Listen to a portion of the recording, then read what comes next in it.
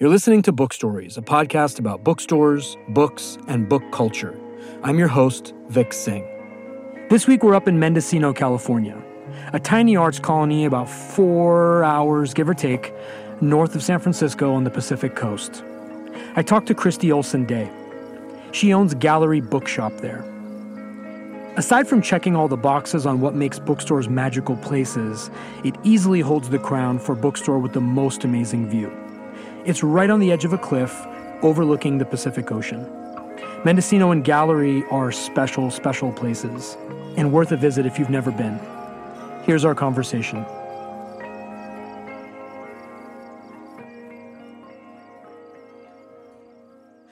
So let's start at the beginning. What's the store's history? If you could just kind of encapsulate it for us in your own words.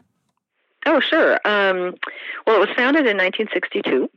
And it was actually, the lore is that this woman, just kind of started it in her living room, which was kind of upstairs from where the store is now. But soon after that, sold it to a woman who turned it into a more of a traditional business. Her name was Betty, and she had the place for 20 some years. Sold it to my predecessor and former boss, Tony. And at that point, it kind of started to grow. That was in the 80s. He opened separately a standalone children's bookstore and a separate stationery store that were all in different storefronts, kind of sprinkled around Mendocino. And then as space became available, sort of brought them in under one roof. So it's been a bigger store since the mid 80s as those three came together, and that's why we're still called Gallery Bookshop and Bookwinkle's Children's Books. And there's plenty of locals who still talk about going to Bookwinkle's, meaning our children's department. It's still called Bookwinkle's, which was the name of that separate children's store. How did that name? So then I came to work here.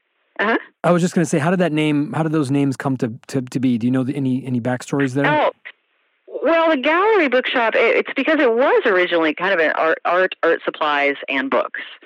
So gallery was, actually meant art gallery. And, there's lots of art galleries and a kind of a tradition of art in Mendocino.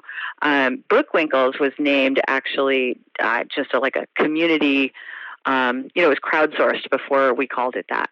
It was, the community was asked to submit ideas, and then one was chosen. And only later did Tony and the booksellers at that time find out that I think Winkle means shop in Dutch. Oh. So Bookwinkle is actually, I don't think that the person who nominated it had that in mind, but has a nice connection there. And the building, do you own the building, or do you lease the building from somebody? No, I don't own the building. We lease it from a group of 11 people who own it together, and it's not just our space either. It's kind of this whole corner of the block. Yeah, I've always, the reason I'm asking is because whenever I'm there, I always wonder how cool it would be to have the apartment or like the space above you with the view. And they're so beautiful too. They're so beautiful. They were remodeled not too long ago. They're absolutely gorgeous up there, and the view is amazing. And yeah, are they apartments? Yeah, there are 3 residential spaces upstairs from us, and then there's another residence above the water tower behind us that's also part of the property. So it's a number of little buildings gathered around a grassy courtyard, and they're all, considered part of the Jarvis Nichols building. Got it. Which was originally built, the part we're in was originally built to be a general store. With storage upstairs. The reason I asked the question is I recently spoke to somebody in Denver who opened a concept bookstore, and they have a second level, and they Airbnb the second level to like traveling writers that are passing through, and literary people. They use it for their events. And so when she was telling me that, I was thinking of your store, and I was thinking of that room on top, and I was like, wow, like I wonder if that's something that they do, or if that's like a thing, and how cool it would be. And your view is probably for people that haven't been there, it's safe to say you guys have the best ocean view, I think, out of any bookstore that I've ever been to, at least. I think that might be true. Yeah. Best view of any bookstore I've been to as well. I mean, I might have to arm wrestle somebody over that someday. Right. But it's a safe claim so far. Yeah, there might be something on Nantucket somewhere or something, but I haven't seen it with my eyes. So yeah, exactly. Let's go. I interrupted you. Let's go back to you for a minute. What's your background? How do you come into the gallery story? Well, I was new to town, and I had planned to not work for a little while. This was, like I said, in 1998. I was in my late 20s. I had been working. I was married, and I had been the one with the quote real job. And this was up in Washington State while my husband finished school. And then when he got his teaching credential, I thought, well, I don't really like my job. I was in nonprofit management. I was sort of a middle manager for the YMCA. Okay. And although I liked being part of a nonprofit, I didn't really like being part of a bureaucracy. And so I thought, well, I've been working. He's been going to school. Now that he's going to work as a teacher, I can take some time off. And we wanted to live near the ocean, so he applied for jobs all up and down the West Coast. From here north, Mendocino was the very southernmost spot he applied. And so when we moved here for his teaching job, I was going to just, at least take a couple months off. I mean, I'm not talking about living a life of leisure, but, I won't work for a little while. But as it turned out, I was wandering around town, not working, and saw as people often do. Yeah, and saw that the bookstore was hiring, and that's one of those things I had always thought, working at a bookstore sounds great, and just kind of accidentally came to work here, and it turned out to be everything that there's not that many things in life that you always thought sounded fun, and then you do them, and they're just as great as you always hoped. But for me, book selling is one of those things. Interesting. So I came to work here, and worked full-time and then part-time, and through having a couple of kids.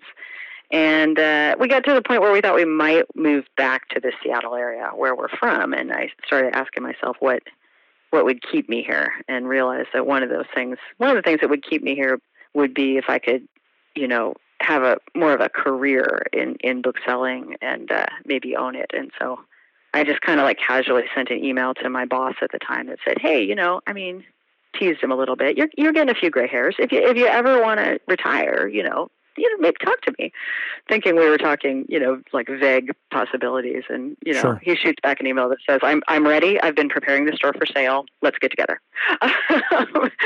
Wow. So, that easy. Yeah. Well, I wasn't really ready. I had my daughter was just barely 2, and I didn't have any money. So I kind of was like, oh, dude, I didn't mean right now.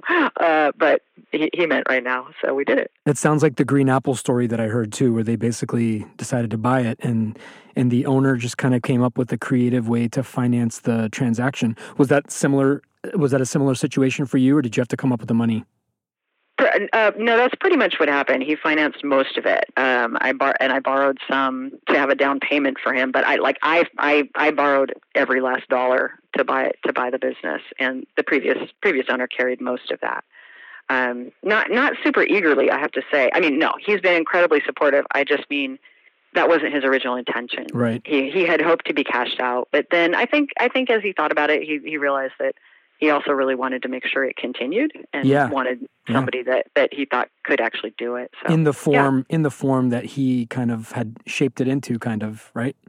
Right. Yeah. Right. That's the beauty of selling your baby to an employee, is that they understand it. Yeah. No, I've at least, I don't want to say a dozen, but at least a half dozen people, the bookstore succession has gone to someone who worked in the store for a considerable amount of time, and there's something to be said for that, for sure.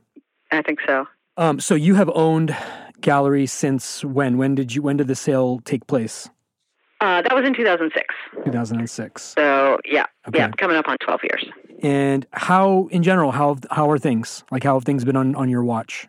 Pretty good, I think. I mean, it's not easy, and for the most part, it's not getting any easier. Although, actually, the last couple of years have been pretty great. But there've been some moments. So I bought it in 2006, and then Great Recession happened pretty quickly after that, and then I'm sure tourism dropped quite a bit around that time. It did. Yeah, it sure did. Yeah.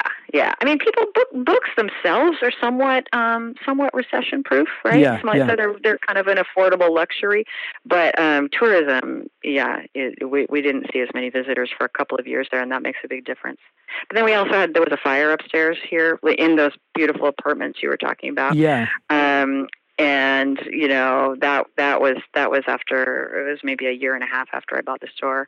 There was a fairly catastrophic fire. That's in fact why the whole upstairs of this building is now beautiful, is because it was replaced not too long ago. Was the fire also the motivation behind your remodel? I saw in pictures that you had done some significant reshelving or reconfiguration. Did that coincide with the fire, or was that something separate? Well, I think we just did that just recently. Okay. I don't know if that's what you're referring to. We did that just recently because one of our neighbors retired. Okay. Our next door neighbor retired, and we had a chance to turn two spaces into one. Again, our store is now one large space that at one point was three separate spaces. So we kind of just keep breaking down walls and getting bigger. Our neighbor retired, and we got about 30% bigger just last month. So what is your sellable square footage now? It's about 3,000. Okay. What does a typical day look like for you? Just walk me through, take listeners through what happens on a typical day at Gallery Bookshop. Yeah, well, I'm the main buyer for up until recently. I did pretty much all the book buying, and just recently, one of our longtime booksellers took over the children's buying. So I'm the buyer, and then also the sort of CEO, general manager. So that's a lot of what takes up my days. I really try to work at least one day a week as a bookseller on the floor. Mm-hmm. Haven't been able to do it much lately, but that's sort of in a perfect world. That's what I do because I love to be out there. But usually I'm in and out of the office. I'm going over catalogs of forthcoming books, and picking out what we're going to stock in the store. So as the front list buyer, I'm doing that a lot, and then meeting with sales reps. Either they drive all the way out here, bless their hearts, and we sit and we go over the list and choose what we're going to carry, or I'm doing the backlist buying. Taking a look book by book, title by title at what we sold out of yesterday, and making a decision on each one about do we let it go? Do we replace it immediately, or can we wait a week or two and replace it with our next big order from that publisher? And then I'm also I do some of the event scheduling and do some customer service by email and all those other little things. Day-to-day things, sure. Yeah, all that little day-to-day stuff. It takes a lot of. That's not. I don't think that's anybody's favorite part of running a business. But the fantasy of owning a business is really great, and especially taking over an existing business or starting a new one. But as soon as you get into the nitty-gritty, it's a lot of people question a lot of things, right? Yeah. So being in Mendocino, it's like you just kind of alluded to it. It's not the most accessible place. Even for us, we live in Southern California, in Los Angeles. We can conceivably drive all the way up there, but we take a plane and then we get a car, and there's multiple kind of layers to get there. Is it challenging, or are you able to get? I guess my question is: are you able to get authors out there on a? I don't want to say consistent, but is it a thing? Are you able to draw that audience, or is it kind of different than other bookstores that are kind of more? Definitely, yeah. It's definitely different in that we don't get too many authors on publisher-sponsored tours. Okay. Because they're trying to build efficient schedules for their authors, and every once in a while that works out. Usually it's because, and every once in a while we get a really big name author. Typically it's someone who says, I want to go out there. Yeah. And if it's a big name author, then they get what they want. But in terms of just the publisher tours that are developed by a publicist in New York, every once in a while I'll get a phone call. Hey, would you like to host so and so? And then we start making plans, and then it turns into, wait, you're how far from San Francisco? Right. It doesn't look that far on a map. It doesn't look like it's going to take 3 or 4 hours to get here. Yeah, it's the road. Yeah. So we have to be kind of resourceful about. I think we have a good events program. Our community really appreciates it, especially since there is no. You may have noticed there's no nightlife in Mendocino. No, well, that's why we like it. Everything closed. Yeah, everything closes in the evening. So we're often like, if you don't feel like just like watching the sunset or going back to your hotel room, or sitting at a bar, then you definitely we're one of the last places open, and having an evening events is sometimes the only thing going on in town. So business-wise, what's your formula? So how do you approach curation? Like, what are your thoughts on curation? Like, how do you choose the titles that you're going to have in the store? And then how do you think about events? What kinds of events do you schedule? And just your general philosophy and thoughts on both of those things. Well, I mean, I think that there's curating.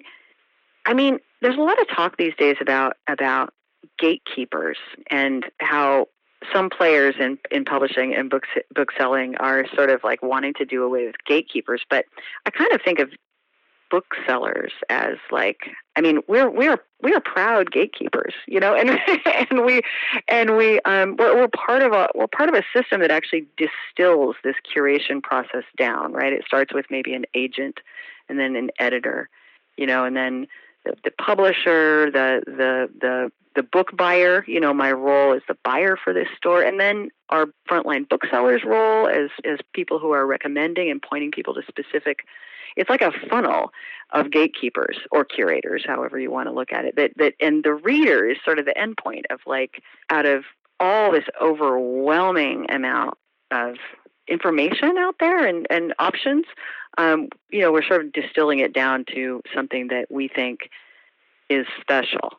So definitely, that said, our buying philosophy at this store has always been I'm more about trying to think, is there one person out here that will be interested in this weird book? And if I think that maybe there's one, we're going to put it on the shelf.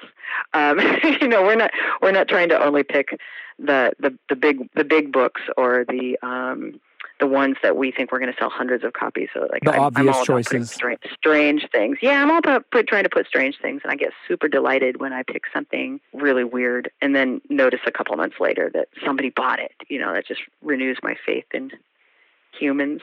But I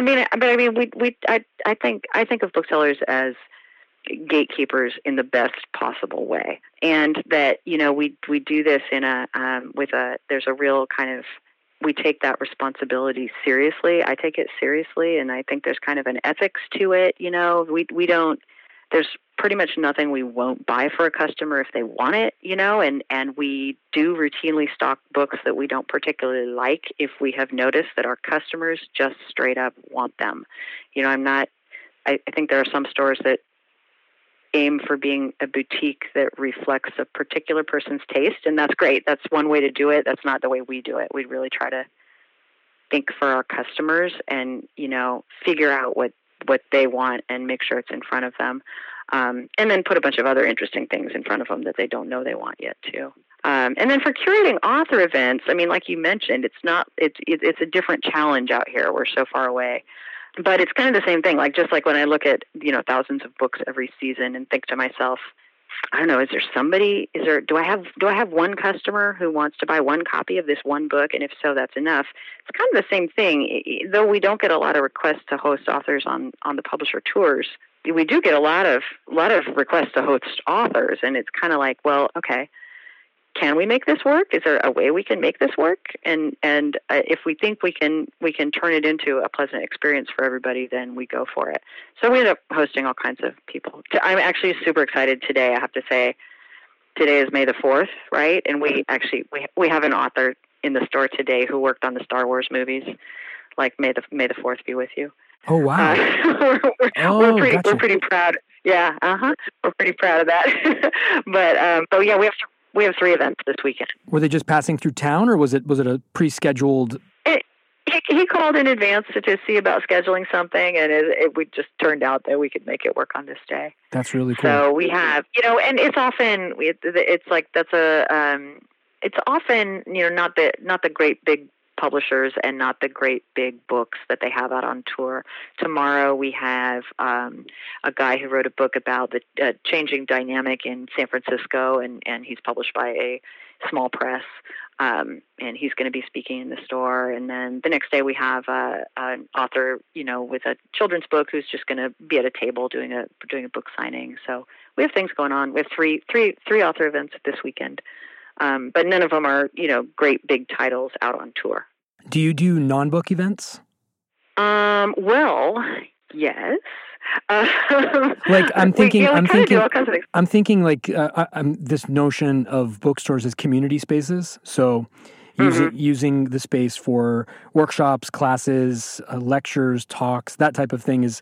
I'm trying to get a sense for what the community, the local community, the tourist community, what types of things kind of get people excited up there. Yeah, well, I have been hosting. This is not a money-making venture, but it's a community relations, I guess, and it's just making the world a better place kind of a project. I've been hosting a monthly political action, citizens group since January of 2017. I wonder why. Resistance potluck is what we call it. Yeah. Yeah. So the date of the founding is purely coincidental and has nothing to do with what's going on in the world. Yeah. Yeah. No. Just because. Just happened that way. Yeah. Yep. But and that always seems to me like a kind of a natural that a bookstore as a kind of a political center makes sense to me. For sure. A place where ideas and thought can be exchanged. Yeah, exactly. Yep. That's what we're here for. So a young person comes to you, and this is a hypothetical, and says, "Hey, Christy, I'm thinking about opening a bookstore. What advice do you have for me? Like, what are 2 or 3 things I need to do, or I need to have checked off the box right off the bat to be successful?" What would you say to someone like that? Well, the cool thing is that a variation on that actually happened to me last month in a way that was so delightful to me. I was actually down in San Jose with my kids. We were going to Comic-Con, and there was this great new little coffee shop around the corner from our hotel, and we went there every day that we were there. And one of the mornings, I'm over there getting our coffee, and I was wearing my bookstore day T-shirt from last year, and the young woman at the counter, she had a copy of a classic on the counter next to her. I'm trying to remember what it was. Anyway, she had a book there, and I'm paying for my coffee, and she says, "Oh, bookstore day, that's coming up, isn't it?" And we had a little conversation. She said, "I'm actually, I'm finishing up my English degree, and I really want to open a bookstore." And I got so excited. I was like, "Oh, great! It's a really good time to do it." There's more bookstores now than there were 5 years ago. There's lots of young people opening bookstores. Good for you. You should do it. Join the ABA. I think one of the amazing things about the book industry is like bookstore people are uncannily supportive of each other. I mean, there's this collegial atmosphere amongst booksellers that is just extraordinary. We're all ready to help each other to a degree that I think is really just downright weird in retail. But it's fantastic for people opening stores. There's so many resources and so much support from fellow bookstore owners. So I told her that. And what I didn't tell her, to me, because I worked in a store before taking it over, I actually can't really imagine opening a bookstore if you haven't worked in one before. Now, I know people who have done it and done a stellar job and are very impressive and maybe, think more divergently because they haven't been in the business. But personally, the thought of ever trying to open and run a bookstore without having worked in someone else's is just I can't quite get my head around that. So those would be my 2 pieces of advice would be, go to work in a bookstore first and then make sure you connect with the greater bookselling community, because it's one of the things that's really kind of our superpower, I think. Yeah, I've heard that echoed numerous times, and it only gets reaffirmed the more I hear it. So you're right. It is a curious animal from the book retail industry. It's not so in other industries or in other trades. I feel like some of that has to do with the fact that it's they're fiercely independent businesses, and you kind of choose though you don't get to choose the price, you choose the content, you choose what you fill your stores with. So in a way, you're not really competing with anybody except your your own sort of environment and, the local marketplace that you're serving. Yep. I think too, I think that we are all, maybe not all, but I think most of us are uniquely driven by a sense of purpose, that we're doing this, not the driving force isn't, I want to run a successful retail business. I want to build it into something and make money and sell it. All of that's great, and it's part of the challenge, and it's a pleasure, and it's creative and exciting.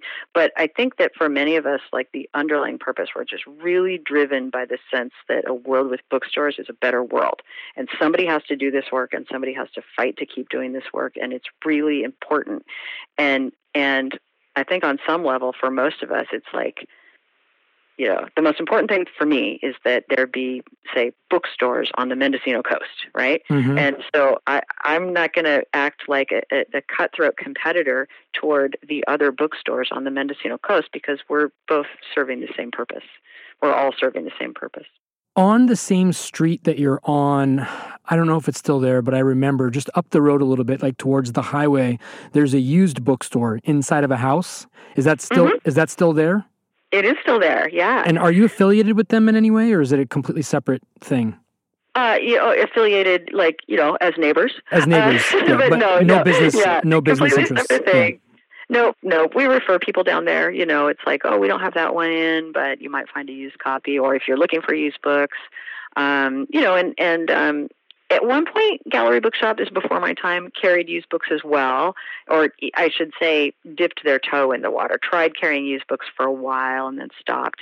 It's a lot of indie stores that sell both feel like that's a really important, part of the formula for success. And perhaps one day we will carry used books, but that's exactly I think Mendocino is a better town for, having these two bookstores, and sure. I'm kind of keeping my hands out of used books. As long as we have a thriving used bookstore, I don't need to go there. If he wants to retire, then we might take up that mantle. That would be cool. Again, the juxtaposition of having a new and used on the same street of a small little community says so much about the community, because there are so many other types of businesses or other types of needs that a small little place with a couple of main streets, if you will, has. Like, there's all these different other businesses that could be there, but there's a conscious choice to have two bookstores on the same road. Yep. And that says a lot about Mendocino. Well, and for quite a long time, there was actually three. There was another new bookstore in between us for many years. They again, I think, retired and left the area. I don't know, 10 years ago, something like that. But yeah, for a long time, Mendocino supported three bookstores. Brass tack stuff. What's a nagging pain point in the business for you? Is there something that you wish you could change, or if you had a magic wand you could fix right now? Well, you may have heard about this from other bookstores, because we're all focused on it right now. But I think what's driving everybody crazy is the just absurd waste of energy that we spend on our invoicing and bill paying operations, and we're all trying to get this new automated system accepted by the publishing and bookselling community in the United States. So a lot of it is that kind of logistics kind of stuff. We because even though there are way more bookstores, than there were 5 years ago, it's not a gigantic industry. And, it's like there are these areas where we could accomplish real gains in efficiencies, and where larger industries, I think, have done so.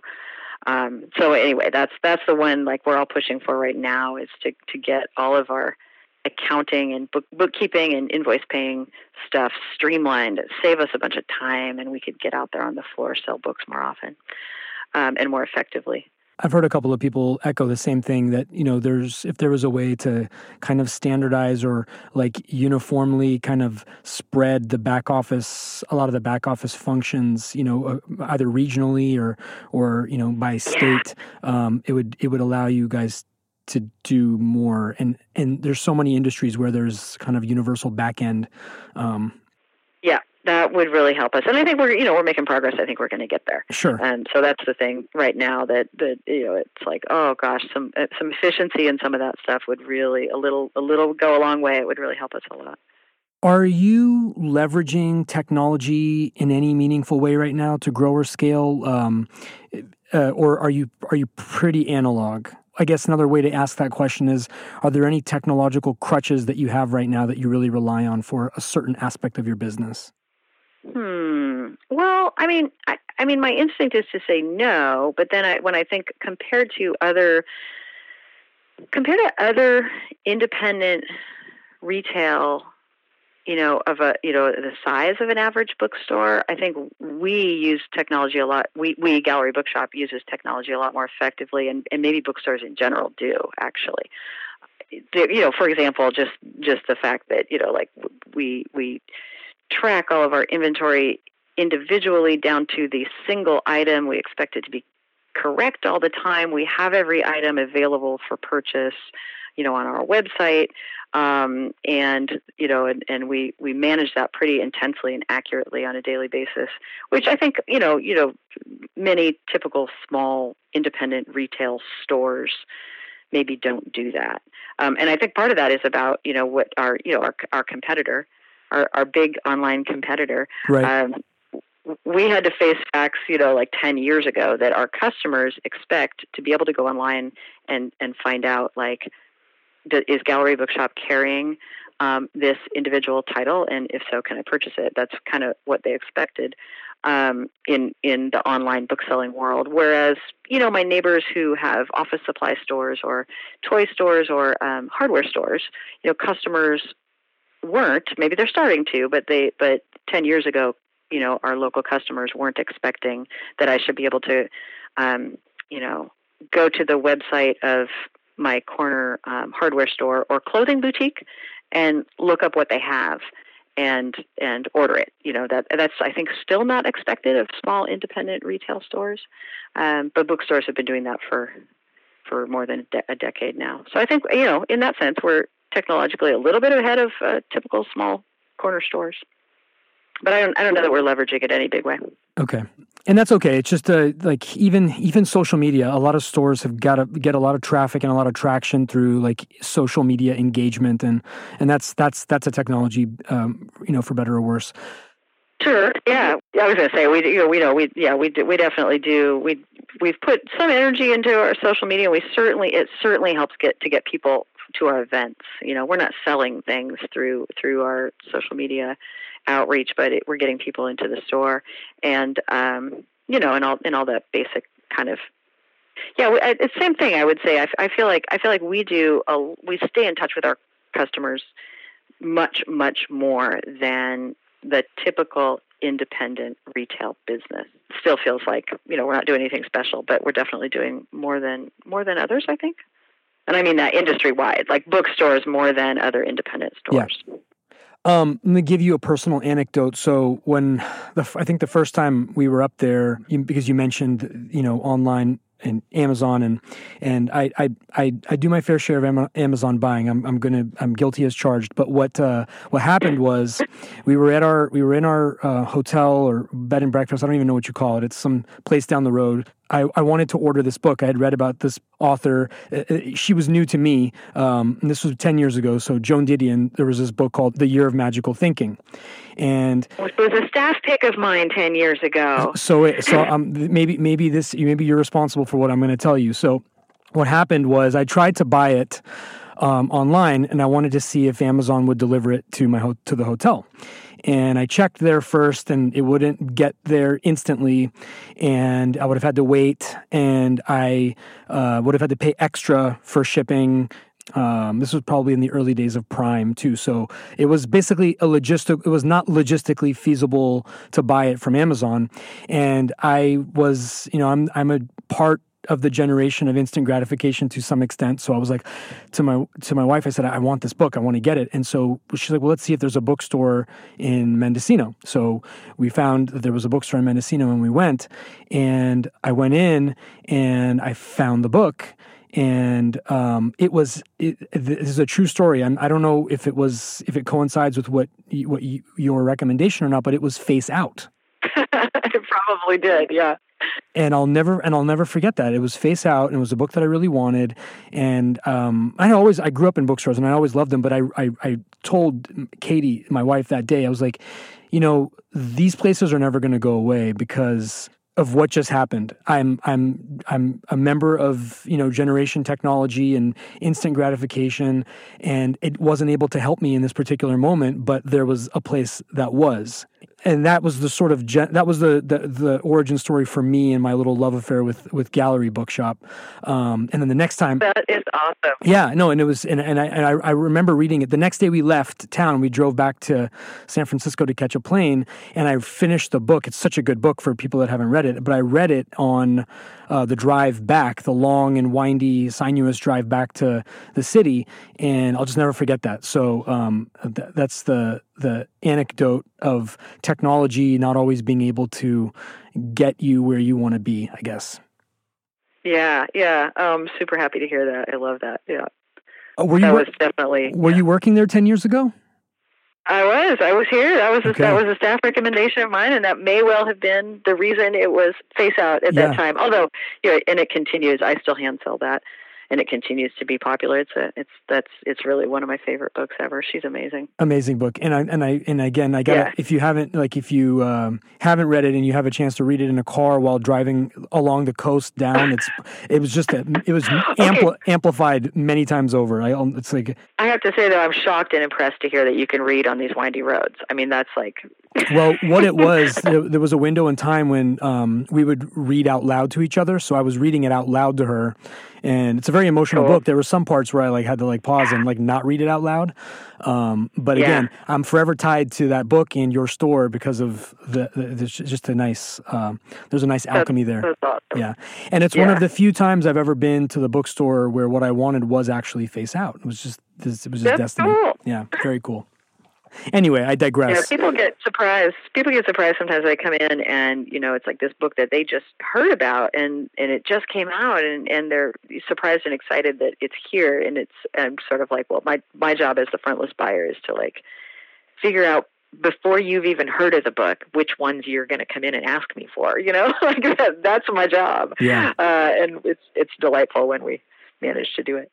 One more macro question before we do a quick lightning round and wrap things up. All right. Are there any changes in the book industry as a whole that you would like to see? Well, I mean, you probably have heard this from other booksellers. We're not competing on a level playing field. And, when Amazon can operate their book division at a loss for years and years and years and continuing to do so. I mean, it used to be against the law to sell below cost in order to put your competitors out of business, right? Right. And at some point, our Justice Department decided that wasn't really something that they wanted to pursue, preventing people from doing anymore. And so I continue to be frustrated and angry and it's not just books and bookstores anymore, right? I mean, it used to be we are the one little mini industry that is sort of fighting this thing. And, but now it's all of retail, and the fact that we are allowing, these companies, it's Amazon sort of sets the template. You can just pour capital into your company and lose money and lose money and lose money and lose your investors' money, lose your venture capital money, lose your Wall Street investors' money for years until you put everybody else under. And that's bullshit. That was never the way it was supposed to work. And we have government agencies that are supposed to be preventing it. And so that gets frustrating too. In a way, Amazon they arrived with the rules as they were, and they kind of just found a little loophole, kind of, if you will. Why do you think the publishers haven't changed their pricing model? Why has it persisted since, I guess, when 1995, when Amazon really became a thing, or 1996? Why has the publishing just kind of sat idly by? Do you have any thoughts or worldview on like why? Like, don't they want bookstores to exist, or is there some more kind of dystopian view that I'm too naive to understand? Well, I do think for a while it took the publishing industry a little while to realize that the brick and mortar independent bookstores were crucial to their future. I mean that they were somewhat slow to realize that. I mean, I think they have realized it now. So when you say pricing model, do you mean well, this whole idea, the discounting. So, like, they have the list price, and then you have the wholesale price, I guess, if you will, and just being able to chew away at that wholesale margin. Like, why didn't they, from a layperson's point of view? I'm just kind of wondering why they didn't put a stopgap there. Like, why they had the control. They were able to set the prices. They were able to kind of develop these relationships or change these relationships with distributors. I feel like they kind of had the purse strings or the puppet strings, I guess, if you will, to control the dynamics of this business model. The Amazons of the world and some of the other technology disruptors, if you will, they kind of just are coming in and playing on the same existing rules that were kind of laid out on them. But like you said, they have the capital to kind of turn the game in their favor. But I feel like the publishers are to some extent responsible. Yeah, they allowed this one, customer of theirs, right? Yeah. To take up so much of their, to become such a huge channel for what they sell that they pretty much gave away all that power you're referring to. At this point now, it's like that most of them feel that they can't. They would not be able to. It would be a disaster if their books were not sold through Amazon. But that phase of Amazon gobbling up the market share that they have, I don't know. I don't know. In retrospect, it would have been nice if publishers had not given away that power. I'm not sure that I see exactly the steps they could have taken to avoid it, though, because it seems to me that the reason Amazon was able to do that was because they could afford to operate at a loss for years and years and years. And they could also, another thing that actually just occurred to me while we were talking about it is that Amazon could have very easily entered the publishing business themselves, and they could have disintermediated the publishers and said that, writers and creators and authors come to us and we will pay you advances and we will just sell in-house. I mean, it could have gone in so many different directions, but... well, they have tried. They have tried. Yeah. They are trying. I mean, they keep trying to do that. Yeah. Amazon really does operate it like a company that is actively trying to destroy publishing. And, I have a problem with that, like, as a citizen. I mean, it's not just like, hey, I love books. They're fun to read. They make my own life better. They're really important to a culture. And I think that destroying professional publishing is, a problem. Is a big problem. Agreed. Yeah. Let's move things on to a lighter, more happier note. Conducive to the view that you are enjoying over there. Let's talk about Dineen Pottery for a minute. So I told you about this mug that I love. It's a very durable mug. It hasn't broken, and it's been dropped many times on our hardwood floors. I guess how did you come to choose them as your mug supplier? What's the origin story there? Oh gosh. I do not know the answer to that because we have been selling them since before 1998 when I came to work here. But I found out a little factoid that might be related. I think I mentioned to you. So Dineen Pottery is actually based in St. Paul, Minnesota. Yeah. But they're a family company. They hand throw these clay mugs. They're really cool. Paul and Mary Dineen, the sort of matriarch and patriarch of the family, who run the business, just came into my store a couple weeks ago, and I was so excited to meet them because although, of course, we email and whatnot, I had never met them face to face, and that was when I found out that they trained at this pottery down around on the Russian River, not too far from here, around Guerneville, I want to say. and that they had this Northern California link, and this is a historic pottery of some import that I had been unfamiliar with. But so I suspect that might be how the connection initially was made, was that at one point they were Northern California people. But that goes way back. Way back, yeah. The quality in the craftsmanship, I got to say, is unprecedented. And I'm a mug guy. We hoard mugs to a fault. I was actually inspired because of that mug to take a ceramics class, a throwing class, because I was like, I want to be able to make a handle the way that they made this handle and just the shape. And I went on their website and I learned about the fact that they were in St. Paul because I did all this research. I'm like, who are these people that made this mug? They've made this like amazing bulletproof mug, and why aren't more companies and more businesses using them? And it turns out they have a pretty good business of kind of being a supplier to a lot of companies like Gallery. It's kind of one of their pretty strong streams of income, right? Right, yeah, because they can put the whatever image on the outside of it, like exactly. Play, and it's so pretty. But they are bulletproof. I've personally, of course, been using them for 20 years too, and the only way I've ever managed to break one of their mugs is leaving it on top of my car and driving down the road with it and having it fall off onto the asphalt. And can I tell you, even then, it only broke into 3 pieces. Ooh, there you go.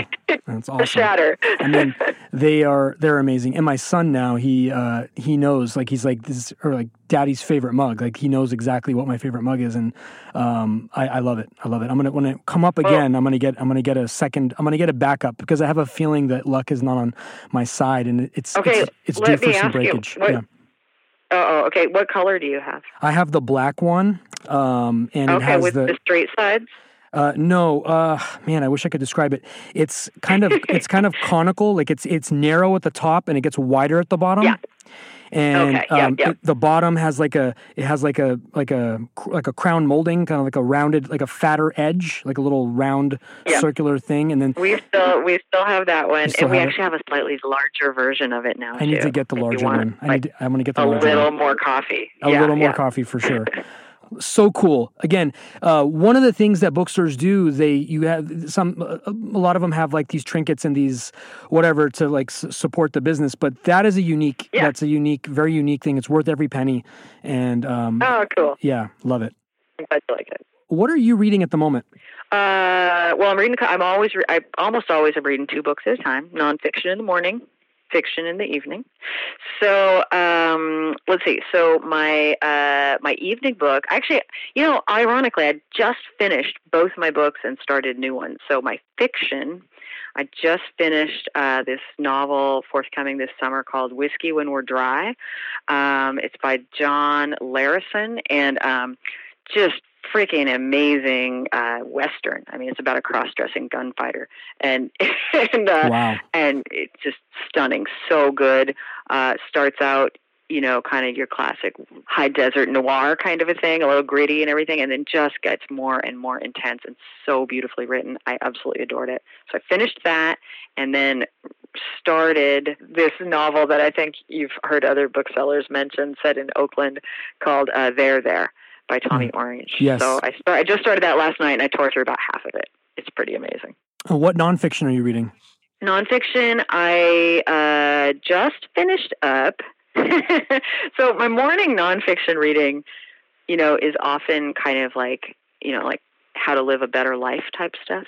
Although, and that was when I read Why Buddhism is True, and Michael Pollan's book that's coming out on psychedelic medicine, basically. Like, it's called How to Change Your Mind. That's about using mushrooms and LSD. And so what I just finished is this little book called The Courage to Be Disliked. It's by a couple of Japanese philosopher psychologists. And I'll tell you, it's a little bit embarrassing, but I picked it up because it said it was the life-changing magic of tidying up for the mind. Oh wow, that's a great description. Anyway, that's the one I just finished, and then the Marie Kondo of the mind. The Marie Kondo of the mind. Yes, exactly. I'm not sure that I don't have 100% clean surfaces in my mind at this point, but it was an interesting little book.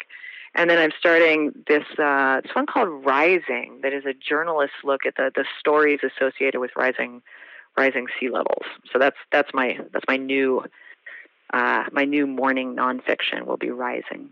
I like to have two different ones going at a time. That's cool. I love it. Have you noticed any sea change in Mendocino? Any rising or lowering? Any activity that you want to point out that we should be aware of or concerned about?